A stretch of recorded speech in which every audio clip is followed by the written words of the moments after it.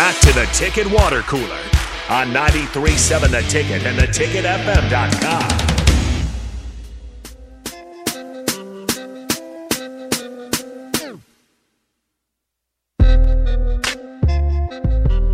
Back here on the Ticket Water Cooler on a Tuesday. We have the captain, Rashawn Jackson, in with us. And I want to get back into a little bit of football talk because I did want to ask you about this, Captain. I forgot to do this on your show. Last night, Peyton Manning, of course, they did the, what do they call the broadcast? Manning cast. The Manning cast with him and his brother Eli. They were ripping Brett Maher, as was be expected, as he missed 4 extra points there. Hopefully everything is well there for our former Husker. But another thing that I thought was interesting is Peyton Manning saying halftime adjustments are the biggest myth in football, said he never made one in his 18-year career. I wanted to ask you about throughout your playing career, how much halftime adjustments, like what goes on at halftime in the locker room? Are there too many halftime adjustments? Because sometimes you think as a fan, okay, that's the time for the coaches to kind of get together and make adjustments, but really you're doing that on the fly throughout the game. He's muted. Oh, he's muted. Oh, sorry. Go ahead. Halftime adjustments, depending on the team and what was going on in the game. If you're handling the team pretty good, it ain't that many halftime adjustments. Keep doing what you're doing. But then if you're in a football game, every time we would come in after halftime, the coaches would meet, right? We would kind of be drinking and kind of doing stuff, fixing this, fixing that. And then when the coaches came in, everybody went. Coach Osborne would speak to the team first, give us an overview. Hey, as if it was a special team situation, he would say that in front of everybody. We need to do this. We need to do that, blah, blah, blah, blah, blah, right? Then he'd say, split it up. So now I would go with the tight ends and receivers. You got your linemen over here. You know what I'm saying? If we had to get into the big board, he would tell all of the starting I'm backing up. Let me back up. He would tell the starting offense if it was a big board problem to come up front.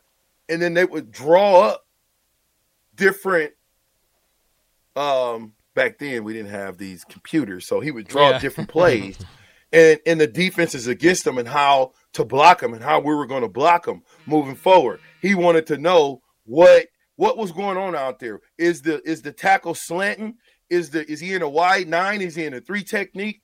You know, are the linebackers flowing hard? Are they sitting back? You know, we made the adjustments as a team. But then you broke down as a position.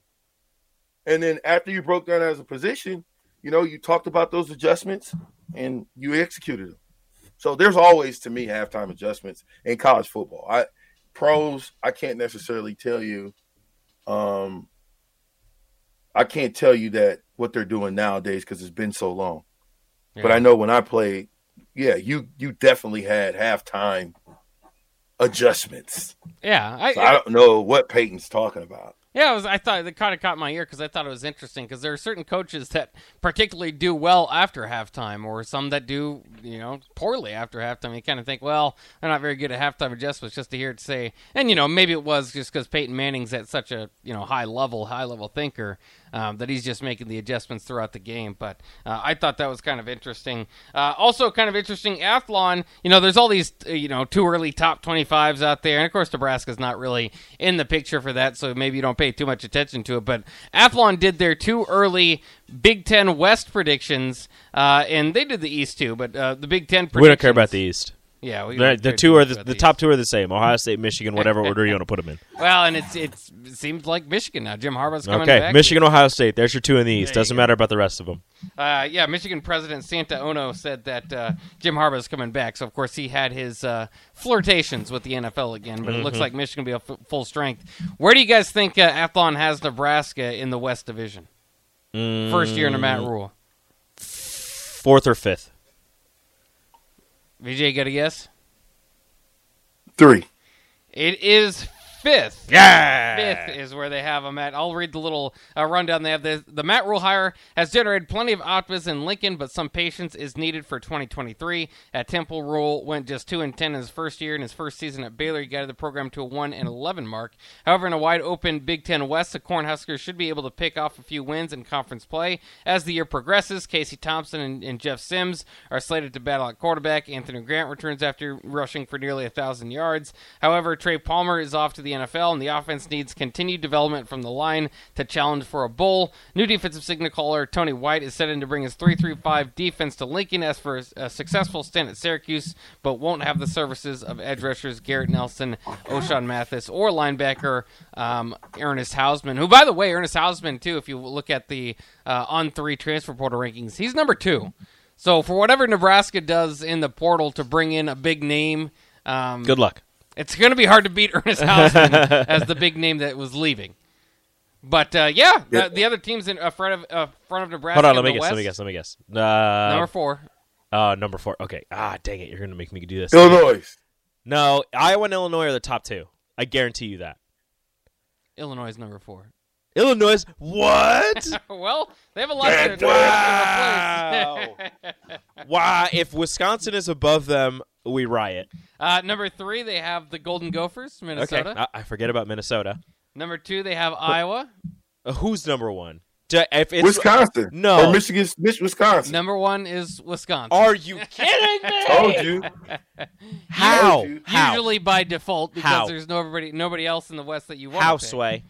You want to read it? Wisconsin has a new coaching staff. They have 4 quarterbacks. I don't know who the starter's going to be. They're changing offenses. Maybe they'll still, have a strong running game, but they're changing offenses. Braylon Allen, yeah. Minnesota lost 3 coaches. Granted, they're returning their entire offensive line after losing their entire offensive line, but they lost their 12-year starting quarterback. They're bringing in a guy, Kaliak Manis, who, seems to be pretty good. But they also, by the way, lost their 10-year starting running back in Mohamed Ibrahim. So they've got some questions on the offensive side, never mind the defensive side of things.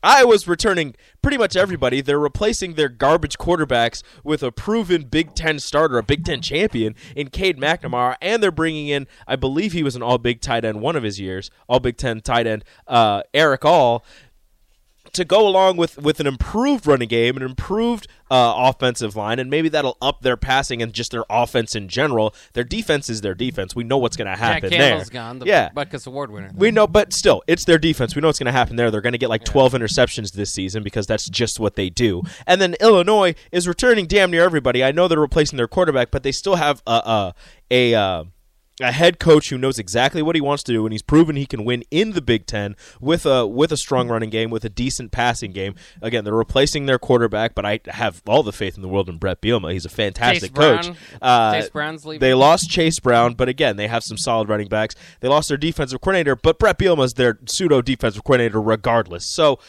how are Iowa and Illinois not your top 2 in the West? It doesn't make any sense. It's because there are no good picks in the West. You just make a pick, and a lot of people fall back on Wisconsin. So you pick the team that's replacing everything. That's the team Wisconsin you go with? is if I had to pick out of the West, it would be Wisconsin. No, would be my number 1 guy. I would be surprised if Wisconsin finishes 3rd in the Big Ten West this year. They're not going to be a top. They're not going to be a top 3 team in the Big Ten. You West. say Iowa? No, Wisconsin's not going to be a top 3 team in the Big Ten West. Iowa and Illinois are going to be your top 2 teams. Hey, did y'all see that Dominic Blaylock, Georgia wide receiver, in the portal, entered the transfer portal? There's a lot of people in the portal.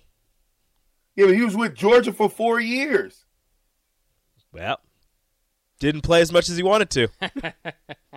Well, hopefully Nebraska's latest commit from Georgia still have his phone number or something. Well, TCU had a wide receiver enter the portal as well, and he has some decent connections to the Husker coaching staff. So, yeah, there's tons of people, and everybody's saying keep an eye on this guy. I've been keeping an eye on a lot of people that end up going to different schools. So I'm just done until they actually get here.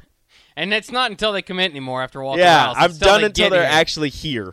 When they move into their rental house or on campus. Yeah. I'm not trusting anything anymore. Wow. Walter Rouse ruined it. Yeah, he did, dude. He totally capped us out on that. Ruined my trust. Destroyed our minds because I was even excited about him. Can't trust anybody anymore. Before we go to break, though, too, I did want to mention this. Casey Thompson re-signed with the 1890 Initiative, so therefore it's he's going to be here. He's going to be here. Casey Thompson, ready to battle it out with Jeff Sims. So all right. That's going to be I love intriguing. quarterback battles. Do you? I do. I do, too. There's so much fun. We need quarterback battles. I have no idea what's actually going on, but I love it. Yeah, so that's something to look forward to, and very good for us. Particularly in talk radio, quarterback battles are pretty good for that too, as people are always interested in the quarterback. All right, let's take a quick break again here. We're trying to catch up on breaks a little bit, and we'll be back here on the Ticket Water Cooler, 93.7 The Ticket.